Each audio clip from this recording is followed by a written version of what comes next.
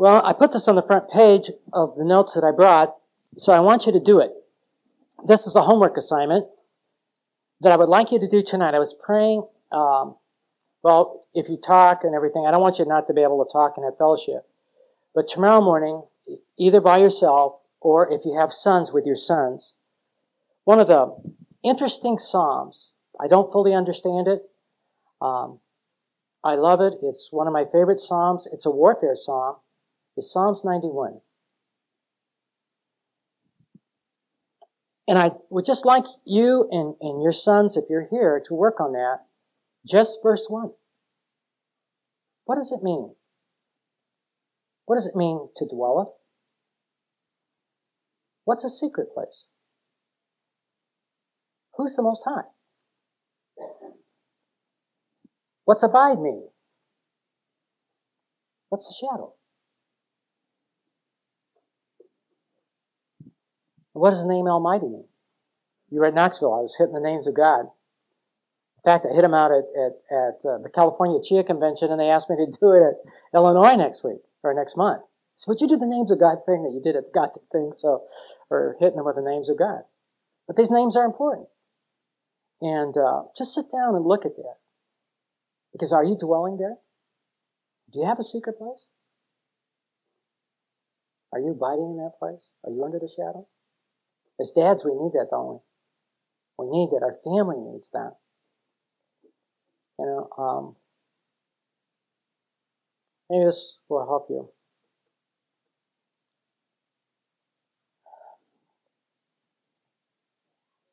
We've mentioned this. When we got rid of our TV, I was the only one watching it. My wife wouldn't watch it. My daughters wouldn't watch it because they started using modified swearing. It really isn't swearing, but cursing. You know what I mean? Just, I'm not going to say the words. But I thought, well, it's not all that bad. And my son was watching Sesame Street, and he come running out of there one day. He was 4. He came running out of there, and I said, Richard, you left the TV on, and you need to turn it off. And he said, well, Daddy, they're playing bad music. And I said, what? You know, bad music? What do you know about bad music? You know, Gothard's Purple Book wasn't out yet. You know, what do you know, 4-year-old about bad music? So I went in there, and here was this. It was Sesame Street, which I thought was a good thing, you know, to have your kids taught by a big bird. And it was homeschooling, you know. And here was this little rock band playing, you know, puppets. And he flat out of it. Why? He'd never heard that music before. And as a 4-year-old, he thought that was bad music. We have a wonderful book at our office. I was going to bring so much stuff with me, and it's not here. But when you get old, you'll forget stuff too. I did bring my bridge. My wife says, you forgot to take your bridge. I said, I want to wear it out. He goes, oh, Jim. Anyway, the two of us make one person. But we have a wonderful book at our office, and we have it's a 700 number, but it's a free number, and it's called Be Careful Little Ears. It's the best book I've ever read on how to evaluate contemporary Christian music. Goethe's book is shot down by music men. That's it. All it is full of testimonies. There isn't any substance in it. There isn't any music substance in it. The Bob Jones one has been shot down too. And this one, she takes some of Gothard, some of Bob Jones, and she puts it together. She's from St. Louis. Her pastor is an ATI pastor. They're not an ATI family. Her husband is a lawyer. They published the book themselves. That's why you can't get it in a bookstore. But when one of the alert guys sent it to me and said, I think you want to offer this to people. You know, how do I evaluate music? It's so good. You don't get a list. You know, is it okay to listen to Sandy Patty on these, but not Sandy Patty on those? Or it's okay to listen to this guy or that guy? I don't know who these people are. So it's the best thing out there, and it's not that expensive. They published it themselves because no one would publish it. Oh, I got to tell you this one. This is really good. Neil Anderson asked me to do a video with him on children. Well, I told Bill afterwards, I wish I hadn't. But Neil's a good friend of mine. But I went out there, and I flew out to California. They had Johanna Michelson, who is really a sharp person. I really enjoyed her. I mean, she was sitting next to me. We were on a big platform and was done with television and, you know, it was a big production thing. And she was really sharp. I carried her notes, 40 pounds of notes of how the New Age is getting into school. 40 pounds of them. She said, you could carry it in for me. And this gal's really, she wrote Lambs to the Slaughter. Really an excellent person. Her sister is Hal Lindsey's wife, and her husband's Hal Lindsey's assistant pastor. So you have sister-in-laws and brother-in-laws as pastor and assistant pastor. Well, then there was a youth pastor had hair clear down to here. Pulled back in a pony thing and very nicely waved all the way down here. And I'm going, what am I doing on this platform with this guy? He needs a good Baptist haircut, And then there was another guy sitting across from me. And so Neil is saying, well, Jim Logan is probably the most conservative of all of us here. And I haven't come because he is with Child Evangelism Fellowship, or was with Child Evangelism Fellowship, and has worked with kids all over the United States and all over the world and all this stuff. And he also travels with Bill Gothard. And when he said I travel with Bill Gothard, this guy across from me gave me a strange look. And I thought, I guess it isn't one of Bill's friends. And so we got through this initial, videoing, and this guy came up to me and he said, I travel with Al Marconi or Al Macaroni or whatever his name is, Al something or other. And he said, Al was a youth pastor with Bill, and he doesn't like Bill. And I've got anti-Bill Gothard literature here about Bill Gothard and his terrible stand against music. Would it offend you if I give it out? I said, no, it's what that's your organization. You ought to give it out. And he said, you want to know something? He said, Bill Gothard is gone so far off the deep end, he is saying he has connected demons with Christian rock music. I said, no. He said, yes, he has. I said, what do you suppose he's getting at? He said, I don't know. I said, I do, from me. I loved it. I just loved being there. I thought, it's fun, guys. It's fun, But this book will really help you. And it can help people in your church. She has you go on a music fast at the end, which I love. That's what I have kids do that come to us. But it's amazing when we have teenagers, and the very last thing we do is we pray that God would reveal whether they're free or not. Because I don't know if a person's free. Well, you just look like the same person. Only God knows what's going on the inside, and He can give that witness. And kids will say, Logan, I'm not free.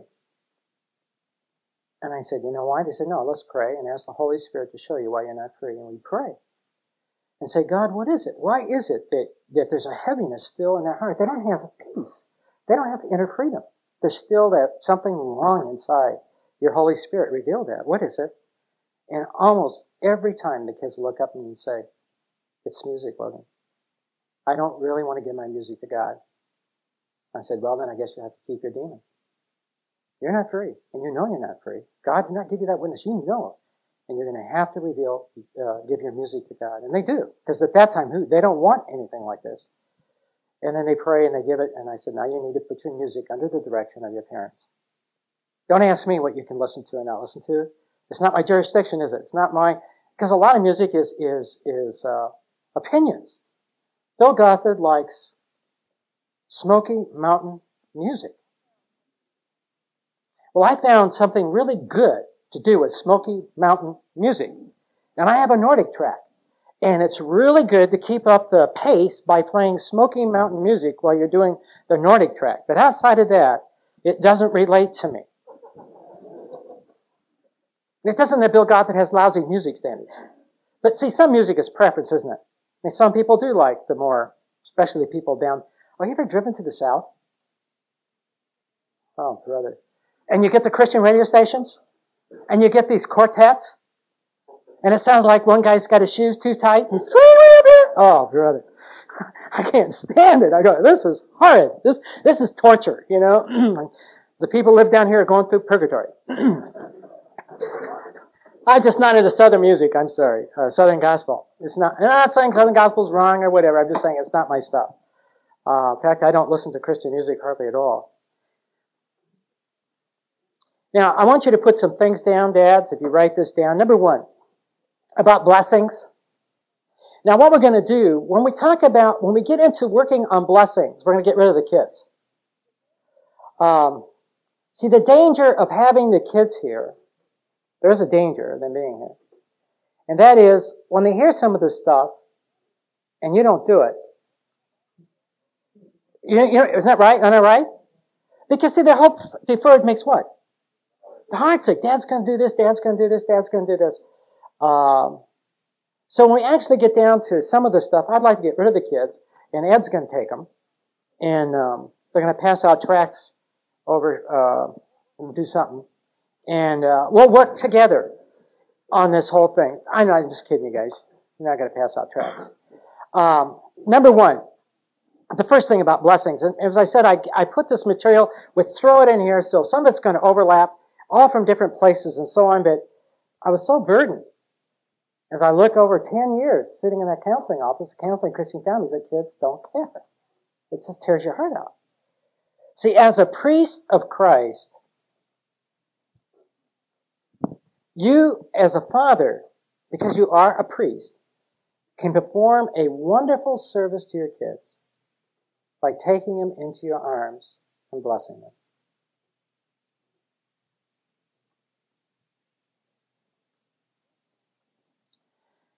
Go to Mark 10. Okay, the young man right there that's writing with the blue shirt on, I want you to stand up and read out loud for all of us.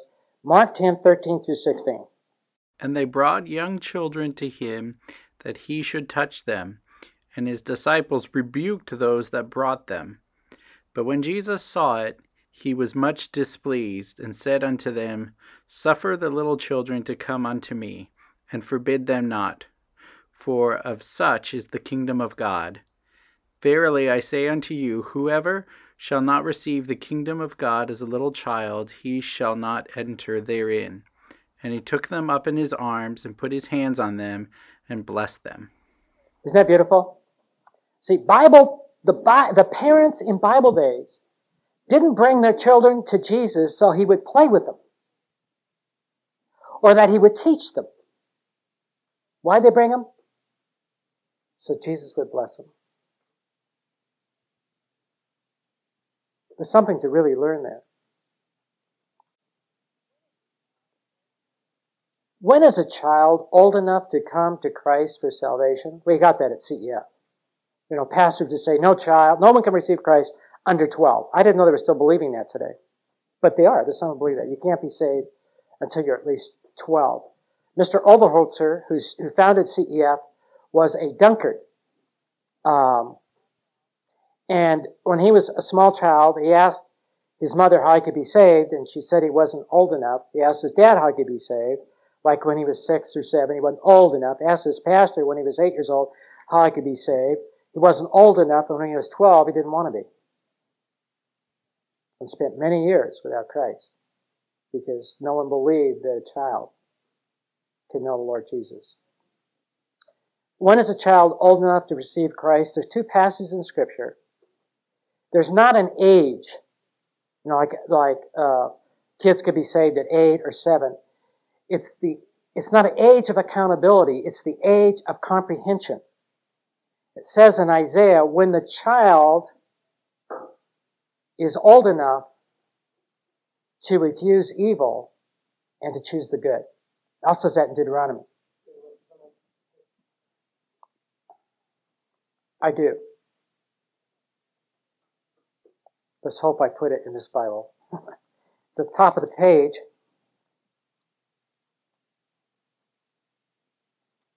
Let me see. I'm sure I wrote at the top of the page. Because we had here it is, Age of Comprehension. You have the right Bible, it's on page 701.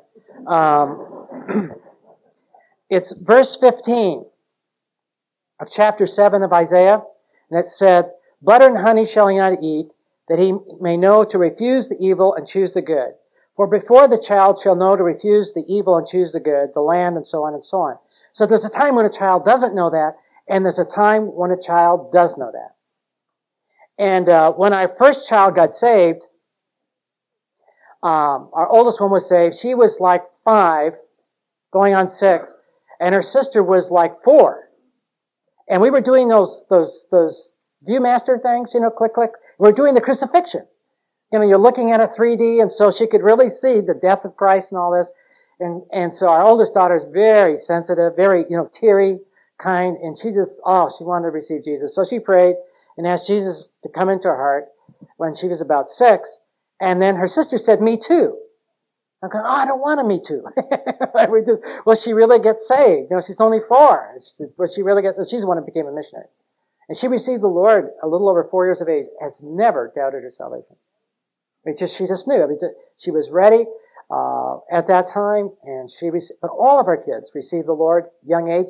Only one of them doubted it and cleared that up at 13 when I was teaching a Bible school at a church. And so there's a right time, but there is, and I think you can't go too early once you realize that they have comprehension and so on, to have them receive the Lord as their Savior. But don't try to remind them, remember when you received the Lord? That kind of thing. That can be really bad. CEF taught this, and CEF did not teach easy believism. They're one of the very few groups that put the blood of Christ in the salvation message. The Navigators and Crusade do not. Because without the shedding of what? There is no remission of sin. And that's why there's a red page in the Wordless Book. You've seen the Wordless Book, haven't you? You know who the first person we know used the Wordless Book? Spurgeon.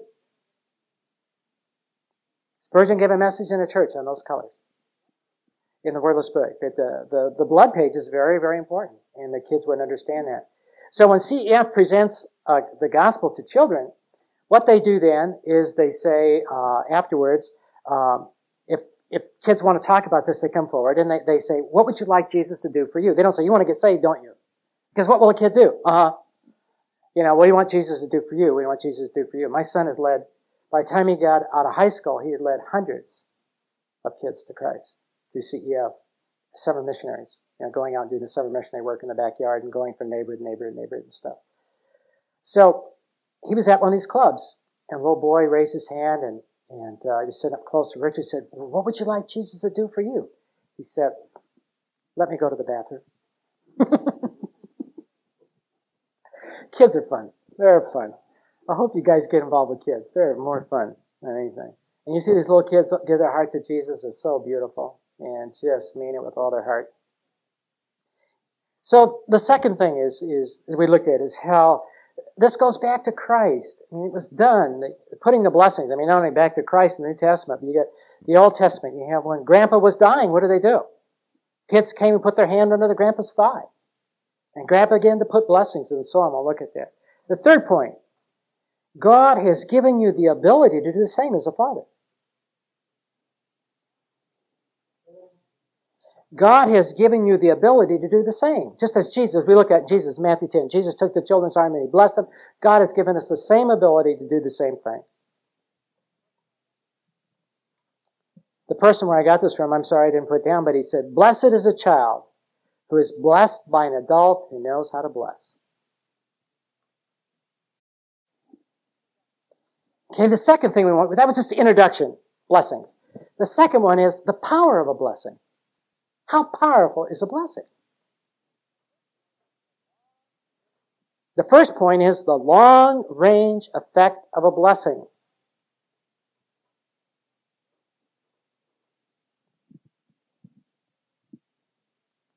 Jacob,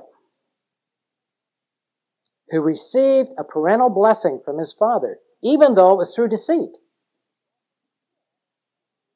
But the blessing still had long-range effect for good on him and his descendants.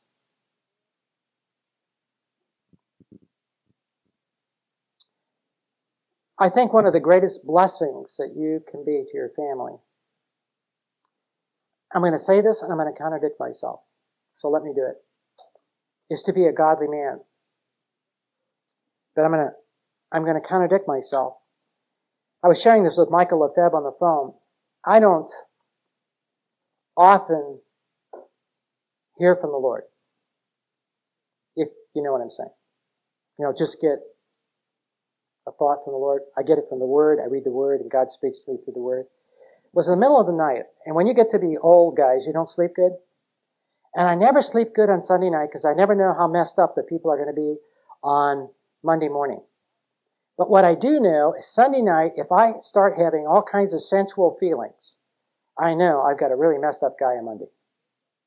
And that will happen so often. I'll wake up And I'll just have all these sensual feelings, and I'm going, oh, brother, there's a real messed up guy coming tomorrow. This stuff is coming from the motel downtown into the bedroom. Just have those sensual feelings, and I have to pray out and ask God to remove them. And it's never failed. But I cry out, God, I got these guys for 1 week. There are guys that have told me in the middle of the week, if they didn't see some beginning changes, they were going to kill themselves. I'm glad they didn't tell me the first part of the week. Because I've never freed anybody. And I've never given anybody victory. All I can do is give them Scripture. God is the one who frees, and God is the one who gives victory.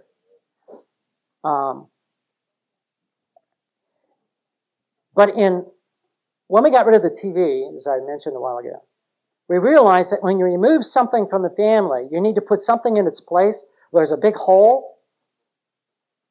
And so we decided then to get biographies. And then our kids read the biographies looking for the principles in the lives of these people. Were they there? And if they weren't there, what was the struggles the person had? How many did you see in their life? Did they ever ask anybody to forgive them? What was their self-image like? If you read Mary Slessor, she had a horrible self-image, entered into an awful marriage that she should never have married. But if she had her self-image together, she wouldn't have entered into the marriage. And so you see the consequences of violating the principles, and you see the blessings. And so our kids were looking for the principles. If these principles are absolutely non-optionable, then godly people, you got to see them. I mean, if God used these people and you read in their life, it's got to be there. And you'll see them.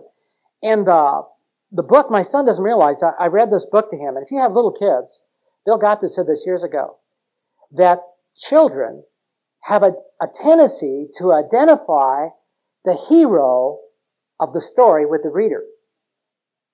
So you guys read your kids some about godly men. And my son did not know why John Payton was his favorite person. And he said a wonderful message, just a phenomenal message. My son's an awesome speaker for such a young person. And I said, Richard, that was one of the most wonderful messages I've ever heard. It's about leaving a legacy. What does it take to leave a legacy? And he used John Payton and the guy that was in prison in Burma, Judson. Yes, he characterized these two men because both these men left a legacy. But anyway. When you read John Payton's life, he grew up in a very, very poor home. They just lived in a one-room little house with a little extension of a bedroom with just a curtain hanging on it. And the kids, they had a home business to make a living, and they made socks. And John Payton's father would go into that bedroom, and the curtain would come down, and he would kneel in there, and he would pray. And they had to be very quiet, and they would hear him pray. If you remember reading his biography, the town prostitute walked by and heard this man praying for her, and she crept up to the window and wept and received Christ over his praying for the town prostitute as she was walking by. Didn't know she was there. And when John Payton went into the city, his dad put a blessing on him and was waving a handkerchief as he went into the city, a wicked city, with no parental, no relatives to make a living. And he said the one thing that kept him from doing evil was he did not want to disgrace his mother or his father. Isn't that awesome? Wouldn't it be wonderful if your kids would leave and say, I would never want to do something that would disgrace my dad? That just doesn't happen. You don't pray it to happen. Something's got to be going on for that to happen. And we're living in evil times, and we've always lived in evil times.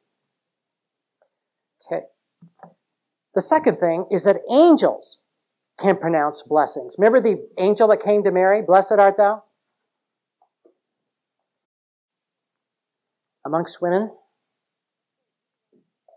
Let's go to Deuteronomy 7:13. Okay. The young man with the white shirt and the blue stripes on his gets the privilege of reading that to us.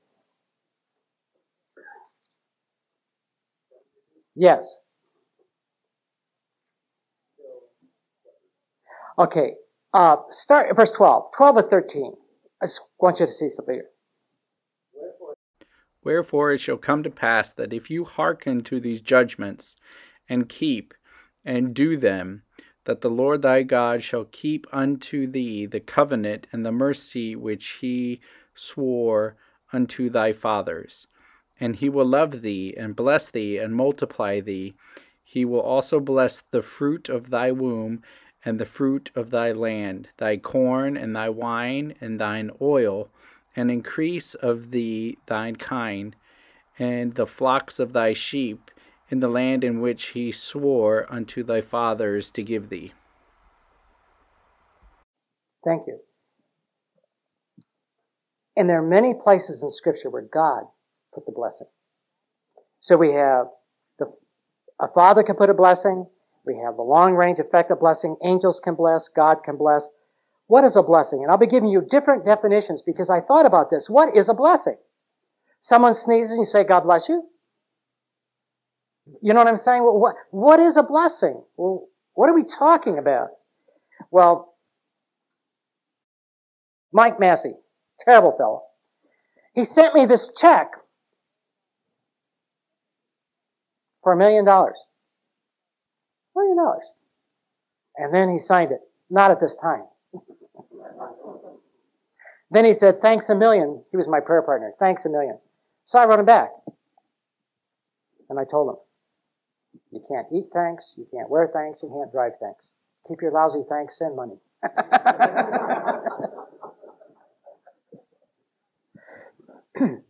But what is a blessing? There is a difference, and I was wrestling with this and praying through this because it's so vital as we see families falling apart. I think it's one of the keys of keeping families together. It's blessing. We just don't see it today. There's a difference between blessing and praise. There's in Scripture. Just look at the Psalms.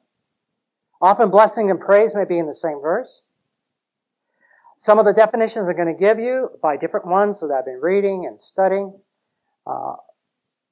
Sometimes they sound a little more like praise. But praise, did you guys get the got the thing where the dad did all the stuff and the kids barked all that off and all of that? Remember that? He really didn't put a blessing on his kids. What did he do? He praised them for what they did. Praise is usually about something someone does. But a blessing can just be, period, on a person, whether they do anything or not. A blessing does not have to be earned. You earn praise. But a blessing is something that you can bestow, and they don't have to earn it. Now let me give you the definition, and then we'll go out for pie. I get to go first, in case you run out of strawberry pie. A blessing is making a pronouncement for good. So this is one of them. You may want to star them, so when you go through your notes, you'll see them. A blessing is making a pronouncement for good in harmony with the will of God.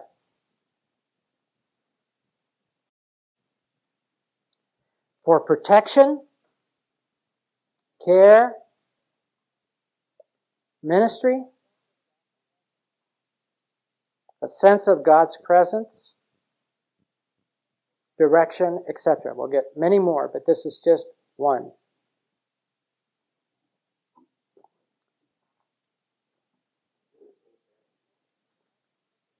A blessing is making a pronouncement for good in harmony with the will of God. For protection, care, ministry, a sense of God's presence, direction, etc.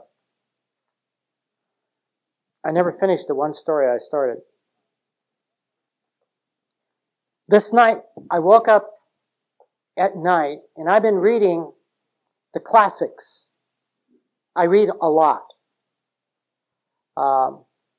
If you get my prayer letter, we encourage you to get a book on prayer. I've read probably 20 books or more on prayer since last November. And this is outstanding. It's so outstanding that my counselees start working through it. Developing the Secret Closet of Prayer by Burr. Awesome book on prayer. We have it at the office, but you can get that at a bookstore.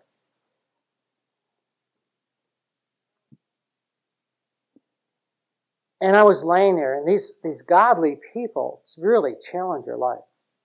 They're not easy reading, but I've been reading these godly people, and I was just talking to the Lord in the middle of the night, and I said, God, I really desire to be a godly man.